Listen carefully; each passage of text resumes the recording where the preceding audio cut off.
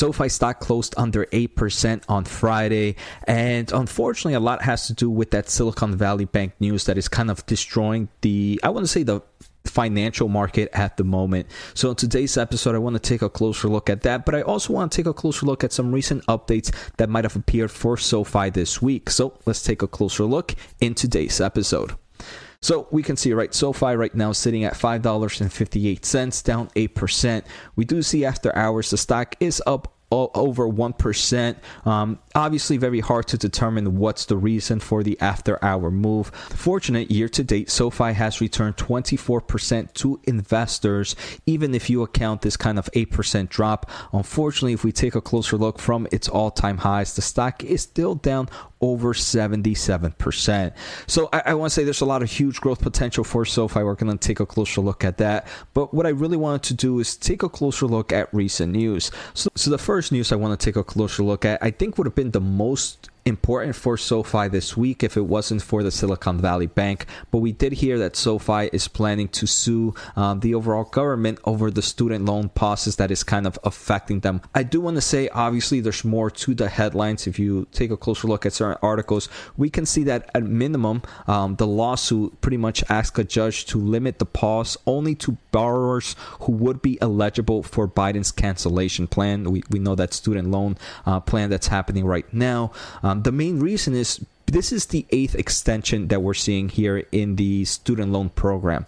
Unlike the first 7 extensions, which were meant to help borrowers struggling due to the pandemic, this latest one is pretty much because of the challenges that the Student Loan Forgiveness Act is kind of seeing. So SoFi is saying, hey, the reason for this recent pause is different from the others. So why should those who might not even be affected by this future act also have to be halting payments, right? I want to say I understand SoFi's point of view here, and obviously there's some pros and cons here. But what I do want to say is SoFi has kind of been able to succeed right now with these student loan pauses for the past 2 to 3 years, right, since it all started in 2020. So I do want to say, unfortunately, even though it might be good for SoFi for them to be doing this, it does kind of give a form of negative reaction towards them, right, especially when you start to see headlines like this, right, because a good portion of SoFi's customers are your overall consumers, and if they start to see headlines like this, consumers might be like, hey, this is, even though probably no bank cares for you, when you start to see things like this, it kind of creates this persona on SoFi where they're like, hey, SoFi is definitely a bank that doesn't care for me, so there's no point in me giving them their business, right? So I do believe this is bad PR. And another thing is, right, if we take a closer look at their full year 2023 guidance, the company did expect annual growth rate of roughly 25 to 30% on revenue, and they expect adjusted EBITDA margins to be roughly 14%. If we look at the transcript, when they gave this guidance, they are assuming that originations of student loan isn't expected to start picking back up until August of 2023, because this new student loan pause ends in June, but is followed by a 60-day extension. So they don't expect maybe some form of originations to start rebuilding here until August of 2023. So it does seem like SoFi already had kind of their guidance projected with a lot of these student loan pauses. So I don't think investors were really worried about this either, in at least in the short term, right, in the next upcoming quarters. Before we go any further, I want to thank you for watching, and I need your help to reach my goal of 30,000 subscribers by the end of the year. So if you can do me a favor, hit that subscribe button and thumbs up. Also, if you want some fantastic insight into the semiconductor industry, join my other channel, Semiconductor Investing and More, where I use my electrical engineering background to break down the semiconductor market. Finally, I want to thank the Motley Fool for sponsoring this video, and check out fool.com/Jose for the 10 best stocks to buy now. With that link, you get a promotional offer for their subscription service. Now, let's continue with today's episode. I mean, if we take a closer look at their lending segment here in forms of origination for the full year of 2020, 2021, and 2022, we can see how it has kind of decreased dramatically over the years. In 2020, it was roughly $5 billion in origination. In 2022, it's roughly $2.2 billion. In 2023, right, we did expect at least the first half of the year to be weak and then kind of see some growth from there.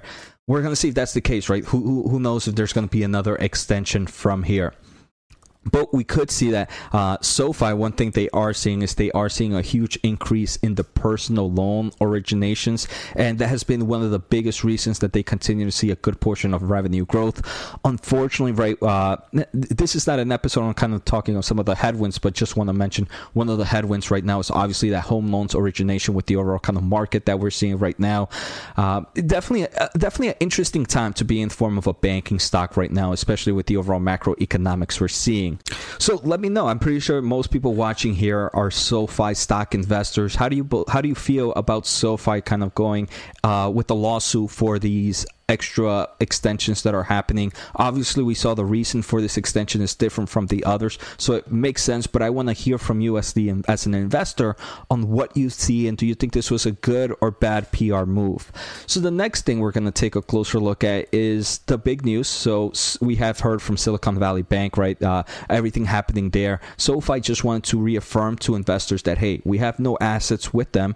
Our only exposure is a very small lending facility that is provided to us for less than $40 million, which is unaffected by what's happening right now. And they continue to say, hey, your money is safe with SoFi. So obviously this is great news. I do want to say, I believe the main reason the stock is down 8% right now is not because the investors were fearful that SoFi had some form of exposure to SVB. And even if they did, I don't think that was the main reason for the stock price.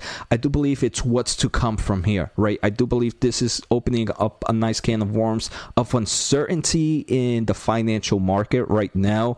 And investors don't know what's going to happen from here. And that uncertainty always creates added risk. And that added risk is usually reflected in the stock price, right? So right now, with the stock price down 8%, investors are saying that, hey, even though there might not be exposure to Silicon Valley Bank, there is some exposure to the financial market that can really, really trickle down into the SoFi, and maybe not a direct way, but in an indirect way with what's happening right now. And it makes sense, right? I do believe there is some form of risk. And that's where I want to say the market has a great opportunity for investors, is when things get priced in certain ways. And maybe this is an overreaction. And if it is an overreaction, then obviously people who purchase at these levels are going to be very, very lucky in the long term of things, right?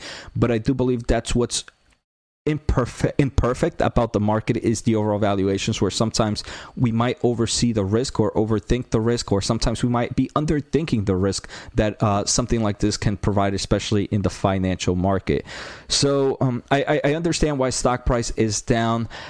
I do want to say something great came out though on yesterday, on Friday. The CEO came out and said, and kind of showcase with his money that he's still very bullish in his company and he has nothing to worry about. He ended up purchasing roughly 180,000 shares at an average price of $5.50 roughly, which is roughly a $1 million purchase in one day. I think that's pretty impressive. I think this is a great PR move, right? Where unlike that SoFi suing was a negative PR move, I believe something like this is a great PR move for investors, at least. Maybe not for the consumers, but a great PR move for investors that say, hey, look, I'm putting $1 million right now. I'm showcasing that I believe our company is strong and we have nothing to worry. So this is something that I'm telling the investors. I'm showcasing with my own money that this is how that things are gonna be okay, at least on our end. So I think that was a huge bullish case for investors, and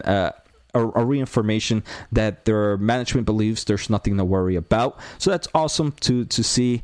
SoFi stock, like I mentioned, I don't own the shares, but I can definitely see both the bearish and bullish cases for the company right now. We saw the stock prices down over 70%.